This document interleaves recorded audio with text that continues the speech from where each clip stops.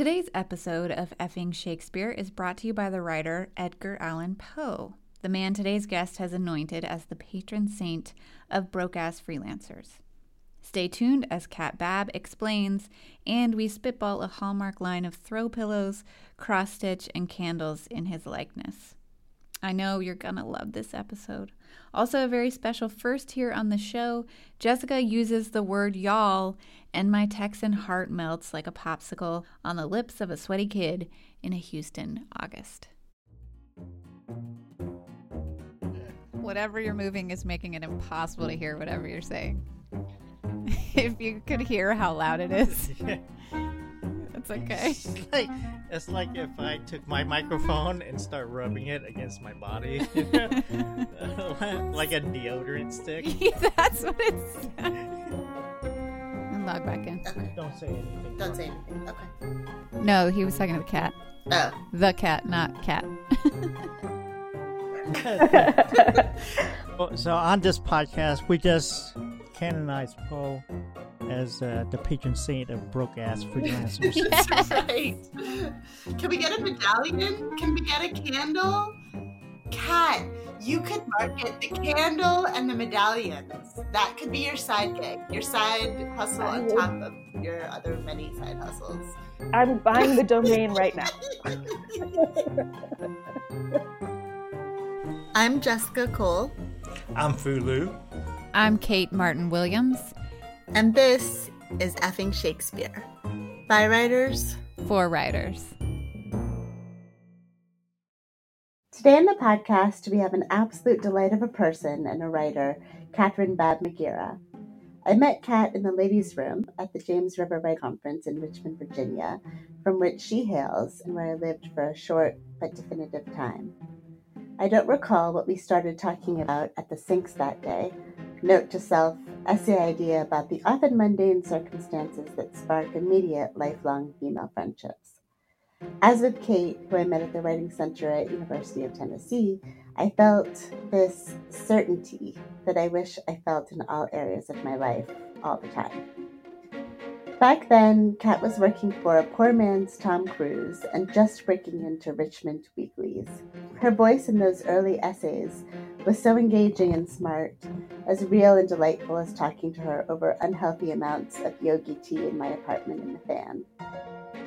Since then, she has rocked her day job at the Motley Fool and placed essay after thoughtful, hilarious essay in high-profile publications, garnered a shout-out from the Queen, Michiko Kakutani, and, well, I'll let her tell us the rest. Thanks so much for being on the show, Kat.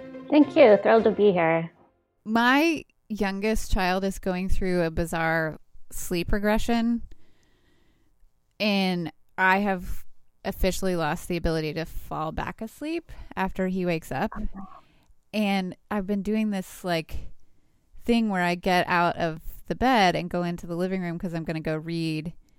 But instead of reading, I get lulled into internet diving. Mm-hmm. And it's been really good to me lately. The internet I've been finding gold at 3 a.m., which usually, typically that does not happen for me. Do you guys know who Sarah Marshall is? I just found this woman. She does long form for ESPN and The Believer. She doesn't always write about sports, but she has. And I found this article from 2014 on Tanya Harding. Oh, wow. Which, Kat, I don't know if you knew, but I had a past life as a figure skating coach. Oh, my goodness. Yeah, and so... And figure skater. Yeah. Almost no, Olympics. No, not almost Olympics. Yes. No. You No. know. I skated competitively through college, but nowhere near Olympics. But then coached my way through grad school and what have you. And, several years after that. But that's neither here nor there. It just was this article I didn't know existed about Tanya Harding that is a more complete rendition of her life than even I, Tanya, which I thought was a great sort of tribute to who she was, to her complexity. But this article was even better. And I just thought, usually the internet is not this good to me. It was so nice to discover a new person and start following her on Twitter. And And Mm-hmm. yeah, anyway, neither here nor there. Have you guys had internet like gold lately? I think lately I've been at such a point of saturation with Mm-hmm. it that nothing has penetrated, but the problem might be on my end. I feel like I feel a little bit of both. I feel I can't remember the latest where I was like, oh yeah, now I'm going to follow you. It's going to be great. Because then it's like, I mean, I'm sure, I know there have been. I know in the last couple of days there have been, but then I don't remember. And then they just become part of the whole, like, cacophony of people I follow who don't even post that. Like, the people I really want to post don't post as often, you know? And then it's like, yep, then I've got to go on Twitter and, like. I think Right. that's why I brought it up, right? Because Twitter can be such a minefield that we often forget, or I forget that there's like still some good to be found somewhere in the interwebs. So yeah, can you just start us off by letting us know how you found your way to freelancing? Yeah, of course. So I was in college in the early aughts and I was studying journalism and English lit. And then after school, I did an MA in creative writing, like a lot of people do. And afterwards, this is a wonderful time to be entering the job market. It was 2008 with industries collapsing. Oh, geez. So I ended up having to take a job as an advertising copywriter. It was not what I wanted to do, but I needed health insurance and I couldn't get work as an adjunct because I only had an MA. So searching for a creative outlet on top of that, and also because the money was not unwelcome at the time, I started writing for the Richmond Alt Weekly, as Jess mentioned. And, I would do arts coverage and write about bars and doing a whole week of karaoke and that sort of thing. There was a lot of room to experiment and have fun. And I worked with some fabulous editors. So that's how I got my start. That would be 2008, 2009. And then much later, after a very long slog, I started breaking into national publications, which took a lot of time and a lot of pitching and also a lot of serendipity too. One of the reasons I say people can learn a lot from freelancing and why I feel like I have is because not that the individual pieces pay very much money. You're really talking about, at least in my world, max like $700 or $800 for a feature, which isn't nothing, but after taxes, it's not a whole lot considering the hours you work. But freelancing has this way of leading you into what I kind of think of as these asymmetrical opportunities where there's a lot of upside and the downside exists, but it's not nearly as large as the upside. So for instance, from freelancing, I've met a ton of other writers, including some people I really admired. And it's even led to occasionally like doing a celebrity interview here or there. And then also like radio and podcast interviews and all that sort of thing. So it's brought me into a larger circle, even at moments when I wasn't living in a major city and I wasn't feeling so great about my professional prospects at that moment. Mm-hmm. Yeah, it's it's like the opposite of a cautionary tale. It's an inspiring tale, or maybe there's some. It's Poe. It's Poe in a nutshell, but we're not there yet.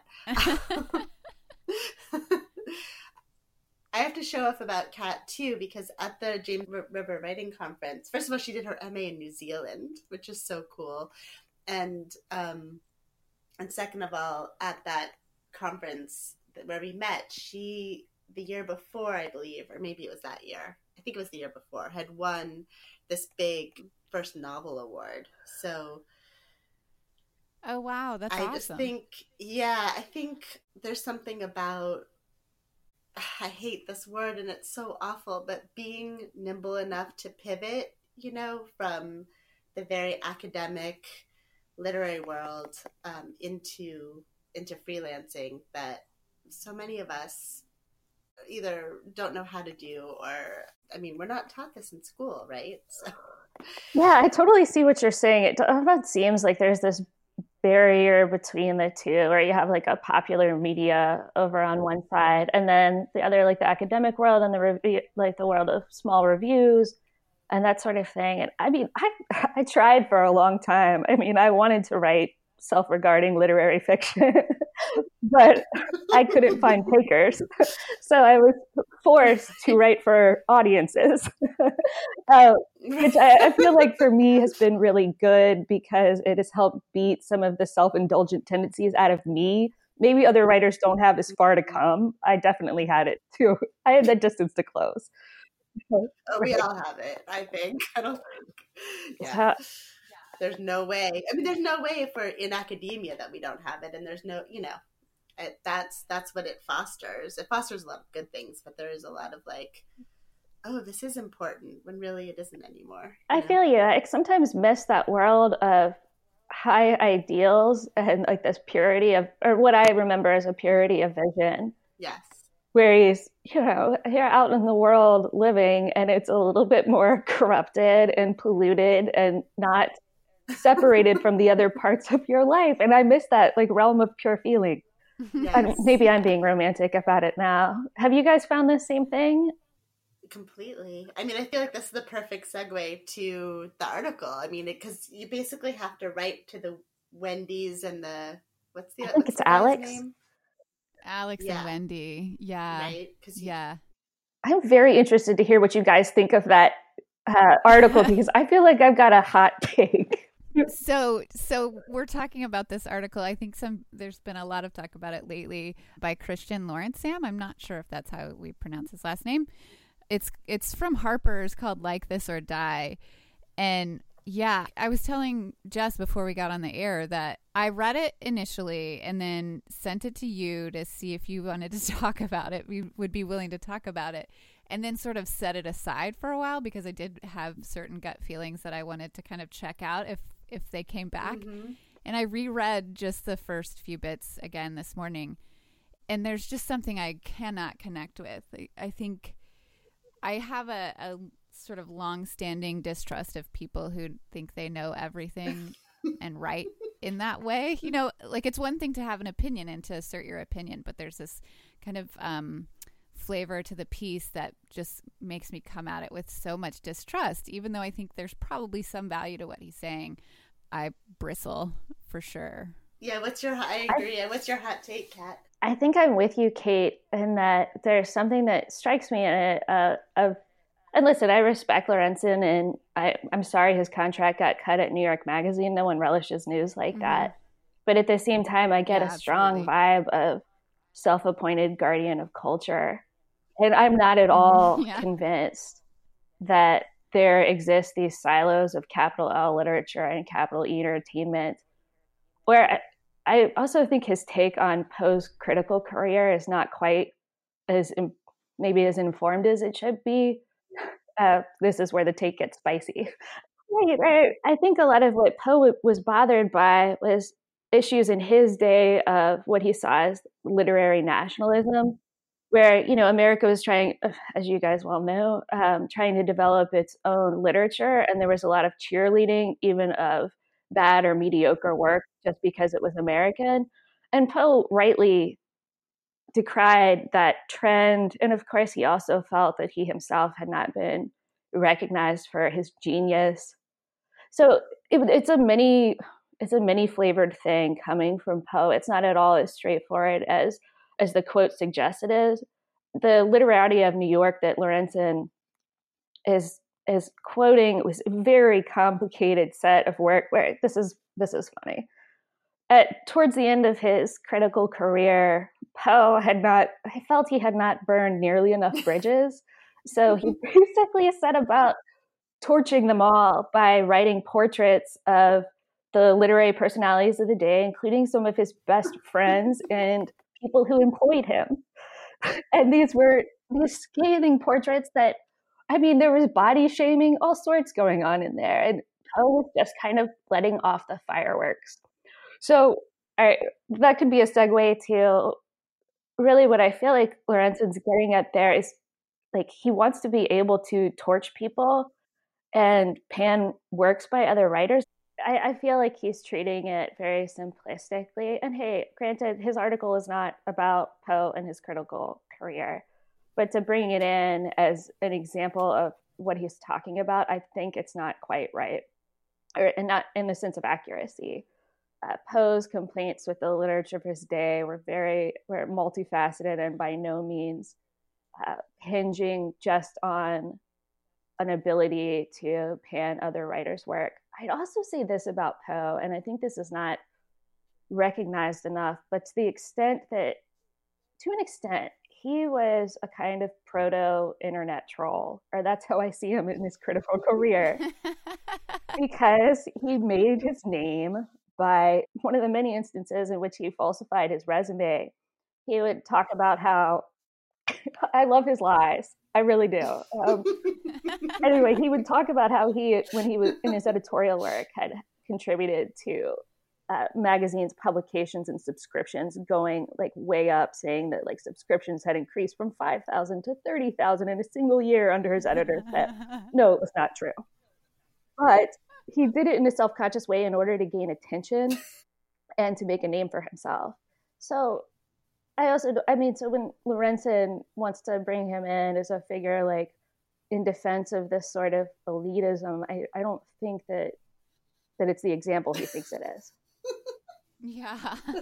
It's not quite the whole story. Right. Yeah. So, I mean, would you guys say that you feel people should have the right to be able to put the hatchet to other people's work in front of a large, relatively prestigious audience? Definitely. And have it be entertaining and also astute and revelatory and possibly, sometimes some part of it wrong because there's no way to get it all right. As part of a dialogue, as part of discourse, definitely. So you're saying you think it's okay to take a hatchet to work in front of the whole world? Is that what you said, Jess? Yeah. I mean, that's what the New York Times review of books used to do. I wonder if, it had a section like that. I think that the troubling thing for me is just the size of the platform is so much more vast than it has been in the past. The readership of the New York Times Book Review in 40 years ago is much different than the amount of people who are reading criticism now. And so, and the problem for me is who is policing the people who are Kat, wait, what did you call them? The arbiters of self-appointed, right? Yes, self-appointed guardians of culture. Who gets to say who that is? And so I don't know. I always respect critics who approach the work with a little bit more humility. Yeah, I mean, it can be both, though, right? I mean, Poe probably didn't, but it is a different world, even if we're doing comparative analysis here. So I think there can be incisiveness and humility together, and as long as the guardians say, by the way, I'm one of the guardians, and y'all out there also, in a way, because you might catch me on something that I didn't get, and I will have humility when I'm called out for my mistakes. No, I agree with you. I think absolutely, we have to have room for that kind of honesty, especially when it's coming from a place that's not motivated by score settling or what. Yes. But I also, and maybe this is more of a historical argument too, but in the past, who has wielded that power and to shut out who? And who has fallen on the designated right side of the line and who has not, and who has been marginalized and left out. So I say I'm not so much for the wizard to stay behind the curtain. I think we should have it in full view with oversight, because the lack of those things in the past has created this establishment that largely functioned to just keep out marginalized people. Sure. And I will say, I think one of the arguments that made sense to me in the article was that he was saying you can't just trust the algorithm, right? With Wendy and Alex, the two sort of prototypical consumers of culture that, take their recommendations from whatever pops up next in the Netflix list or, their best friend said this. I mean, I believe the onus is on the consumer of that culture to go out and seek other things, right? And get outside of the sort of silo. Prescribed. Yeah. And see what else is out there. And if we encourage that in schools and, in the sorts of things that are taught in schools, and once you get outside, then you're much more habituated to that kind of activity, right? Whereas, like you were saying, I don't know that that's been the course of things heretofore. Right. Then we have to give it up for academia because it is at its best trying to teach critical thinking all the time, right? Yeah. Just don't look at Texas public schools. I would love to hear Kat read some, because I think that was one of the bright spots also about internet diving, is that sometimes you find your way to people you don't know via serendipity. Sometimes it's because a friend knows a friend, and that was my experience finding my way to Kat's work. And I would love to share some with the listeners. Would you be up for that? Reading from your Poe article? I'd love to. Okay, so this piece is called Edgar Allan Poe Was a Broke-Ass Freelancer, and it was published by The Millions in 2017.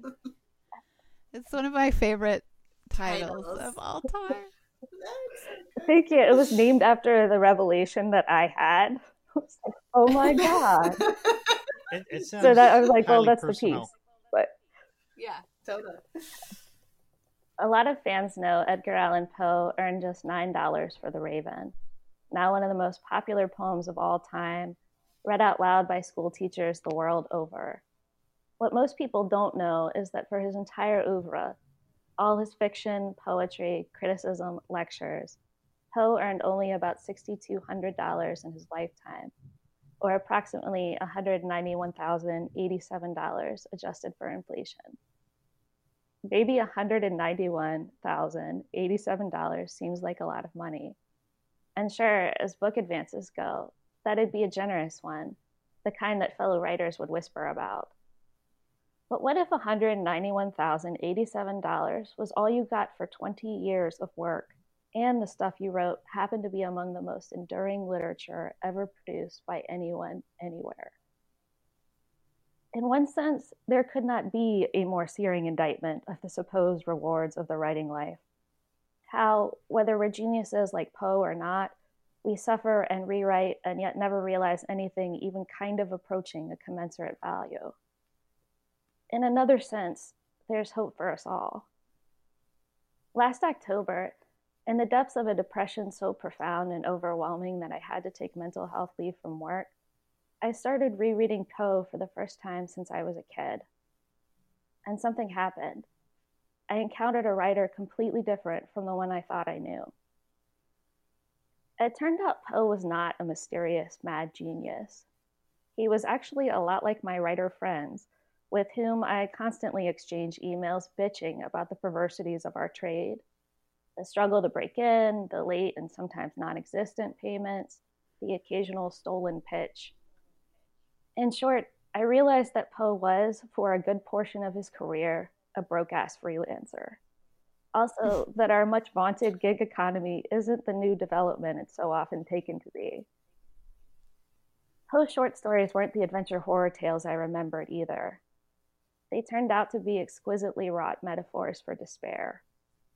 In Message Found in a Bottle, the narrator, finding himself just about to be sucked into a whirlpool, says, "It is evident that we are hurrying onwards to some exciting knowledge, some never to be imparted secret whose attainment is destruction." I read the line and laughed in recognition. That was 2016 for me, in a sentence. Call it a most immemorial year. And so then the essay goes on into multiple parts and talking about money and depression and Poe, of course.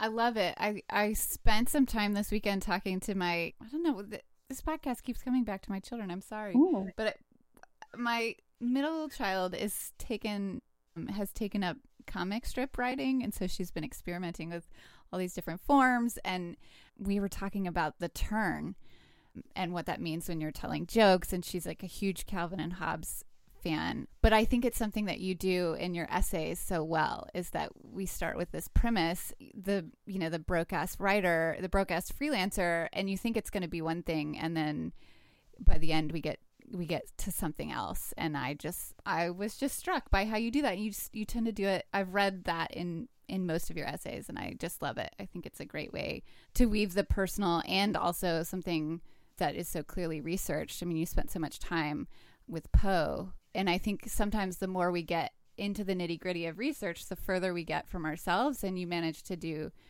both in a really rewarding way. Maybe it's for, at various moments of your life, you're like deep into some kind of reading. And that was so the experience of, I had this terrible year and I was more depressed than I've ever been in a lifetime of, episodes of it. And in this depth, I started, I don't know why, but intuitively, I think I picked up Poe.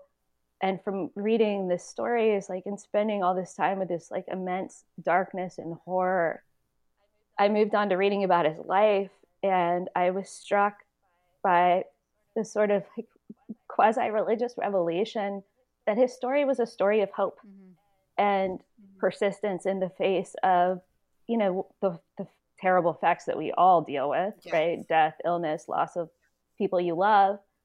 And at the same time, carrying on and making the time for your art in spite of having no money, right? And having very little time and shit just going wrong. Yeah. So I was really inspired by that. And then also any rabbit hole is rewarding, right? Yes. The whole universe. Well, maybe it's weird, but the whole universe of Poe criticism is full of these amazing personalities. For instance, so the numbers I'm citing in the essay, the $6,200, that was John Ward Ostrom wrote a paper in which he painfully went through every single letter Poe ever wrote and every receipt or anything that could be found and tallied his lifetime earnings. And I have to imagine that was years of work. And yet, now it's just a paper you can Google. So, and that's just a line in your essay. Wow. Right, where you build on, you have the feeling of you're just totally standing on the shoulders of, or kneeling on the shoulders of giants. And I think from this lonely place, I ended up feeling a connection to Poe especially, but a lot of different people who had also felt this Poe connection. Mm-hmm. So it ended up, it was a multi-year journey. And by the end of it, I wasn't depressed anymore, at least less depressed. Poe is his own universe, and yet it's so expansive because I'm going to quote James Wood, I think it is, who said his influence is so pervasive as to be almost invisible. You just find him everywhere. Oh gosh, I'm watching a Lindsay Lohan movie the other day, as you do. A what movie? And Lindsay Lohan. She said this is the first time that name has been said Lindsay on this podcast. Georgia Roll. And The Raven has, The Raven has a minor part to play in it, in the drama. Oh my gosh. So, I'm never going to unsee that now. That's amazing. I'm going to look for Poe everywhere. He pops up a lot. He's a little bit of a kind of Kilroy-ish figure, or... Well, you link to it. Anyway, what were you going to say, Jess? You were linking to memes that came out of Poe, right? In the essay, I think there's a clickable link that goes to all the Simpsons and SpongeBob references, and oh my gosh, that was Britney Spears named a tour after one of his poems, her Dream Within a Dream tour. What the fuck? Are you serious?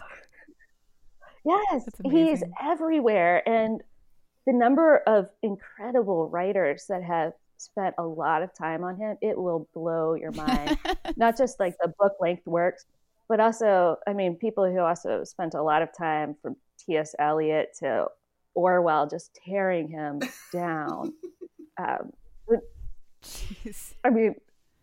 I keep playing with an idea about 101 ways to roast a raven, about all the insults that have been lobbed his way. And anyway, I love it. It's very entertaining. Could this become a self-help book? You know, like that there's so many shitty self-help books out there. Like maybe this could be an actual thing, the way to get yourself out of depressive episodes, you know, with therapy and whatever else you need, but also maybe, you know, delving deeply into. I think he's, Poe. you know, obviously the most likely self-help guru in history. He's like who was wise and successful and happy in his life, and then you get to Edgar Allan Poe. Yeah. So yeah, it's like Brene Brown, Dalai Deepak Lama, Chopra, and Poe. and then Poe, right? Edgar Allan.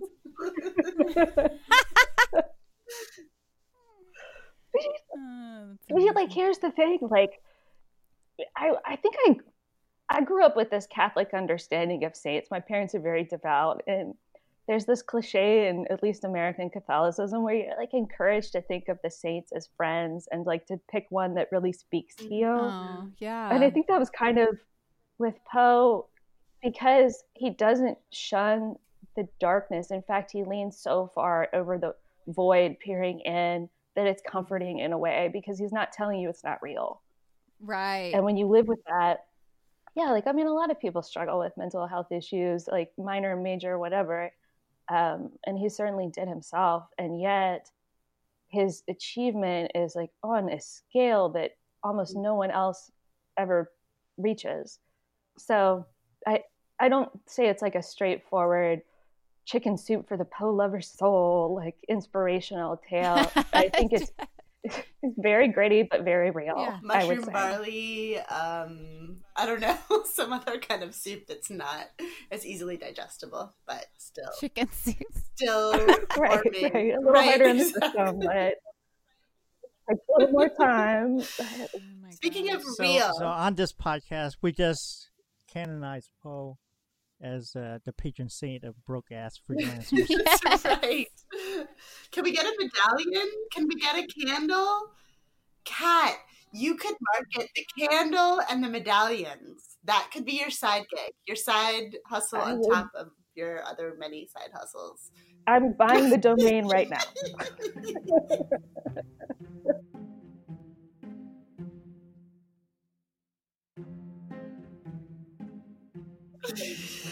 I think there's something about real that I want to hinge on. First of all, I feel like it also is important to call you out as a poet. And I always think when I'm reading your essays that there's that turn that Plutarch talked about with the sonnet, like it comes almost at the exact same place in your essays. And maybe that's just a formula that, you know, is just so common that there's no even need to recognize it or to limit it to poetry. But you are a poet also, and a good one. And your essays, as Kate mentioned, do have that sort of, I mean, I guess all personal essays do, and we can talk about them as a genre as well. But that turn, that subversion, that like, you know, torsion of expectations or whatever, which is, I just feel like needs to be somehow linked back to poetry. So I guess this could go one of two ways. It could go searching for the real and finding it in Poe and talking about Elizabeth Holmes, or we could segue to the personal essay. Which way do you want to go first? We can talk about Holmes briefly if you got. I've never turned down a Elizabeth Holmes discussion, so I'm here for it as long as y'all want to. I've never done And talking you might about have to her. stop me. I find her so fascinating, and there's a part of me that admires her on a level, not because she's an alleged criminal, but the chutzpah. And also, speaking of scales of achievement, she seems to have managed to have pulled off a scam on a very large scale. So you think of Theranos and the company, which was, granted, it was privately owned, privately valued, but she got it to the point where it was valued at $9 billion. And because she held half the stock, her net worth topped I think it was 4.5 billion. And hilariously, Forbes named her a woman billionaire, quote unquote. So anyway, I'm very attracted to her story and kind of can't get enough of it. So I wrote this piece for Shondaland, which is Shonda Rhimes' editorial website, and it was about like thinking of her as kind of like an in real life Lady Macbeth and kind of like an Ubermensch, and how she personifies like this extreme aspect of our culture, and also how I kind of look at her and I'm like, if you could bottle whatever it is she's on, I want it. And even a drop of it. I mean, it's like, imagine what we can achieve with one drop of whatever she's on. Yeah, nanotainers. Yes. Let's get some nanotainers with Elizabeth Juju. Right. I mean, I think like I don't know about you guys, but I mean, I wrestle with self-doubt like 90% of the day. And the fact that she acts like she's immune to it, which is, I mean, all the more amazing in a woman because of the ways we're conditioned to behave, not just at home, but in the workplace, where you're supposed to, we're often trained to be self-effacing and to take a back seat and give other people the praise. And here's this person who's like a gigantic, don't give a fuck, go after it sort of type. And I'm enthralled to it. Yeah. I mean, granted, it's ended in criminal prosecution. Which says something, right? About our ability to contend with that sort of power. But yeah, I appreciated that take from you as a way to sort of, we were all sort of trash talking about it on Twitter for a long time, but then I read your piece and it made me reflect on it in a different way. You guys should definitely go check it out. We'll link to it in the episode notes because it's really satisfying for sure. It's almost like she empowered two sides of the same coin, this self-belief amidst, all circumstances to the contrary, and just pushing through and pushing through and pushing through. And I really, again, I didn't see that about her. I just saw her as a liar, and I didn't see all of that incredible self-belief that goes against everything that women are told and have been told. To a degree, I think the experience of having writer friends is realizing that there are some incredibly talented people who aren't always great at the marketing side of being in the world. Right. And so I really do admire, I think we can learn from them to an extent. I'm not suggesting you create $9 billion frauds, but the relentlessly pushing yourself forward and believing in yourself. Like, for instance, Jess, I love your work and I want to see it in the world, and I want other people to read it. So, I kind of like, I wish you would drink some of the Holmes juice. We all should. Too. Right.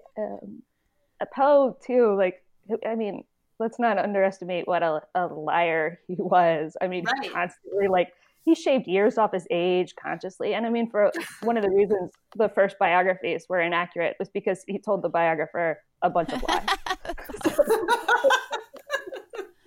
Convincing this romantic past for himself. So, wing it, if you have to. Oh, so the moral of this episode is lying is good. Take your whole resume. I'm kidding. Oh my gosh. Yeah. I was really fascinated about the question about how to get, a granted sort of weird essay on the face of it. How do you find a home for that? The Poe essay where it's sort of investigating the Venn diagram of depressives and Poe, and how do you find the place to submit and be successful? Oh, yeah, that's such an important question. For me, a lot of I think the landscape is pretty diverse, despite, the fact that some publications aren't well known as others. For instance, with that Poe piece, I pitched it to multiple publications at the same time, as you do.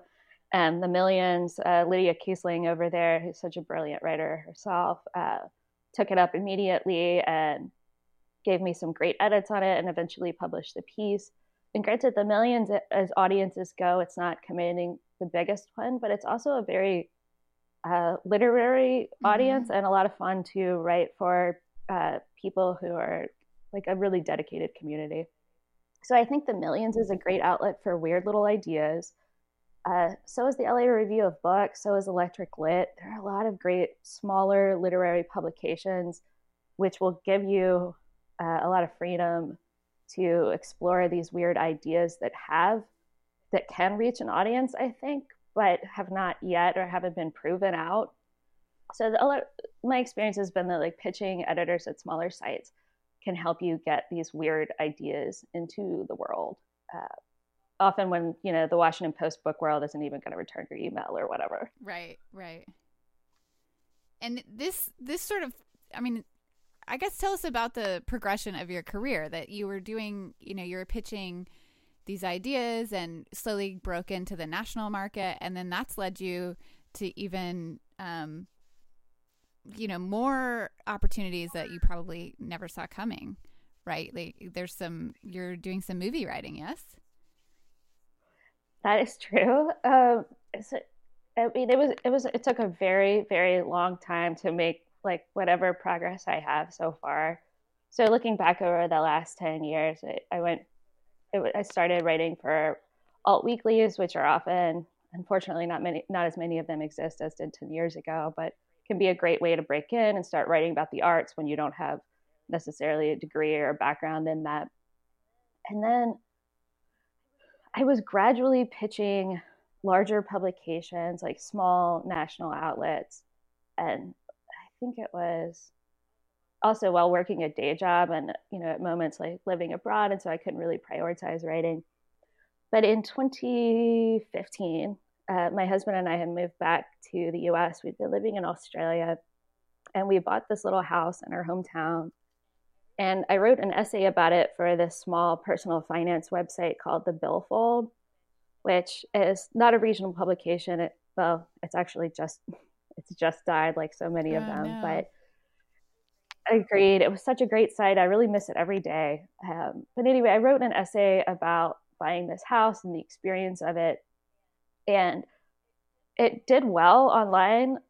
Like Yahoo Finance picked it up and ran it, which I didn't realize until I Googled it later. But the big thing that happened from this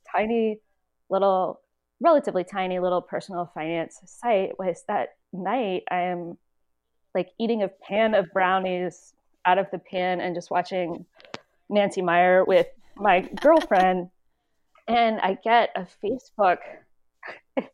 So this dignified evening, I get a Facebook message. You mean like brandy snifters and right, high-minded soft shell Cameron Diaz movies. Right. So I get a Facebook message and friend request from a senior editor then she was at New York Magazine, and she was like, "Hey, I saw your thing. Do you want to pitch me?" What? And yeah, it was so exciting to me that like my girlfriend and I ran around the house screaming, and my husband thought something terrible had happened. But that's kind of what I mean, though, with the serendipity of freelancing. Like you start to get out in the world, and maybe, I wish to God in a lot of ways I hadn't written that piece. I regret everything I ever write, but it can lead to, these larger opportunities. And so she asked me to pitch her, and the next morning I was in her inbox with 2 or 3 ideas, and she took one, and it ended up being like my first, byline of size for this piece on how I'd blown a lot of money on highlights idiotically over the years. I love that piece. I love that piece. I was going to ask you about it. And strangely enough, that was a lot of fun to write, though. I've gotten a fair amount of flack for it here and there. It's called I spent $11,537 becoming a blonde. Yeah. And you've gotten a lot of flack, but LA, you got a lot of praise too. I was reading some Instagram comments where people were like, "I don't know who this Kat Babb woman is, but she sees me, and I love her." I hope so. You should. I'm like, email me. Let's be friends. We can talk about highlights. Anyway, when I moved out to LA about 5 months ago, I have an old college buddy in LA who is an independent movie producer, and not at super high levels, just out here working. And he had happened to be taking some meetings with some movie people who work in, I guess, what I would call like a beloved genre of thriller that a lot of us grew up on and that women especially love. And he was like, maybe you want to write something together. And I was like, I love this genre. I grew up on it. And it would be like the greatest honor of my life to write about, evil nannies and, evil doppelgangers. And that's, Right. yeah, twins, long lost adoptees coming back to the murder of the birth mom. That kind of thing. I love it. And so anyway, we decided to work together. And then when we got attached to a director and a production company to write a screenplay in this genre, when you take those meetings, they want to see other things that you've written.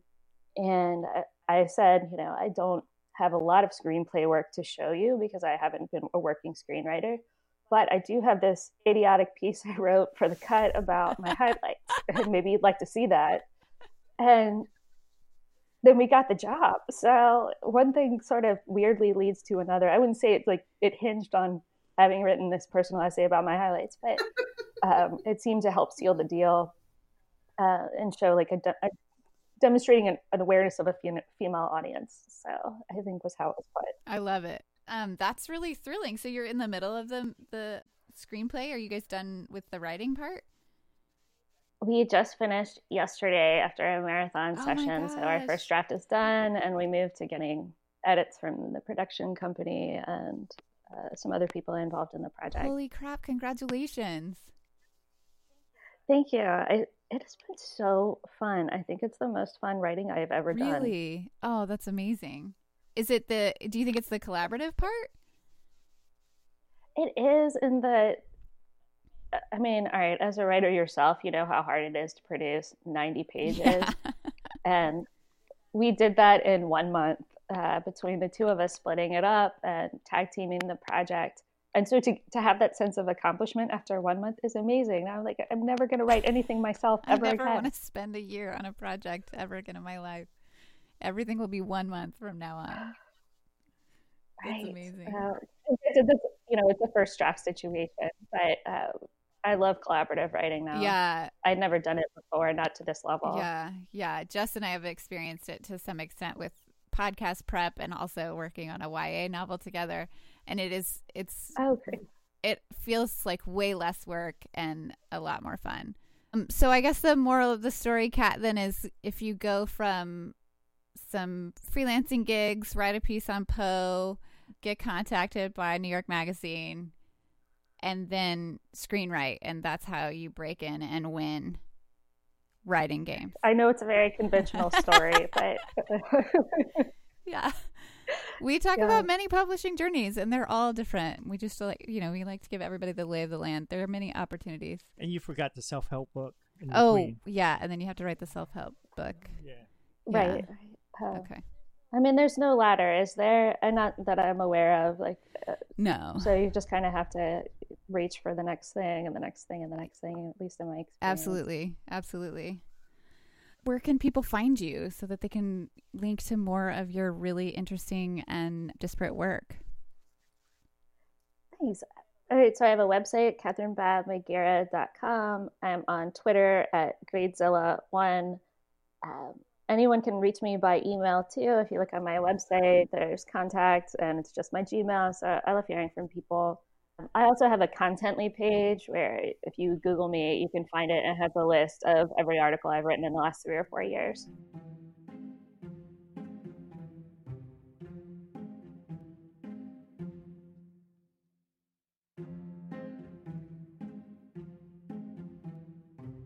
Okay, so just to wrap up, here on Effing Shakespeare podcast, we're doing an all-women season. And so our final segments of the show are all to be answered by either women writers or women artists or female people of interest. So are you game for a sort of lightning round? Absolutely. Okay.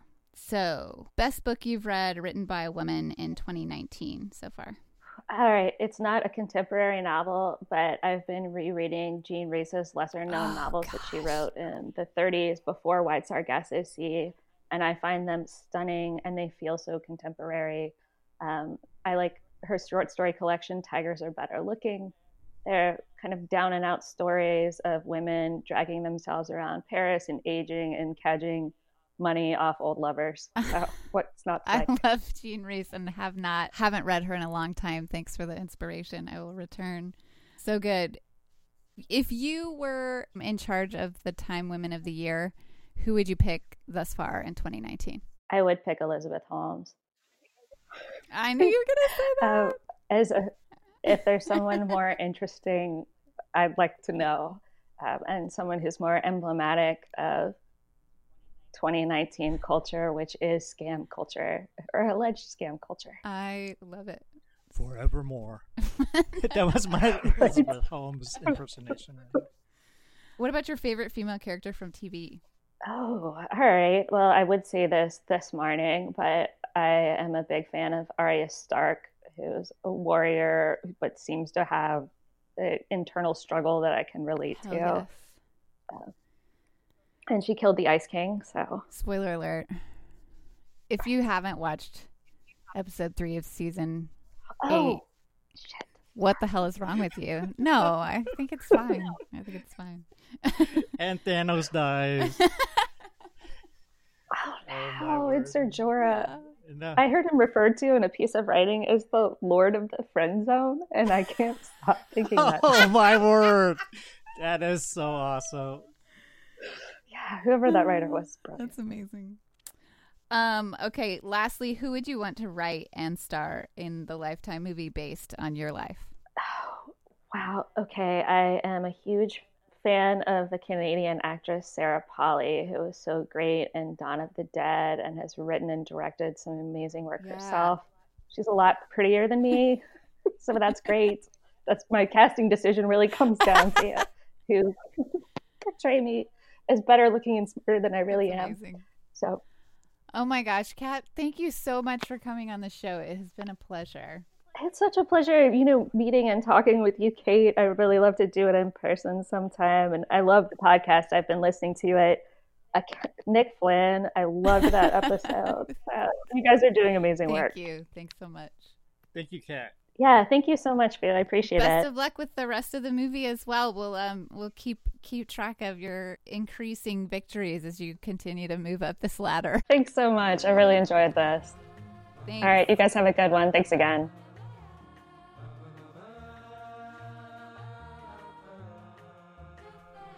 Effing Shakespeare is brought to you on the backs of the harried, unpaid, and not quite starving artists that make up Bloomsday Literary, and also the good people at Houston Creative Space.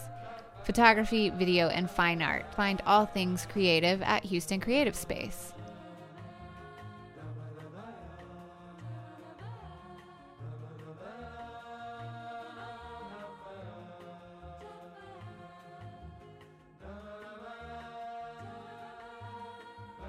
The only thing that was crap was just, we couldn't hear some of it. You can't see me, but I have my palm to my face right now. Okay. Oh.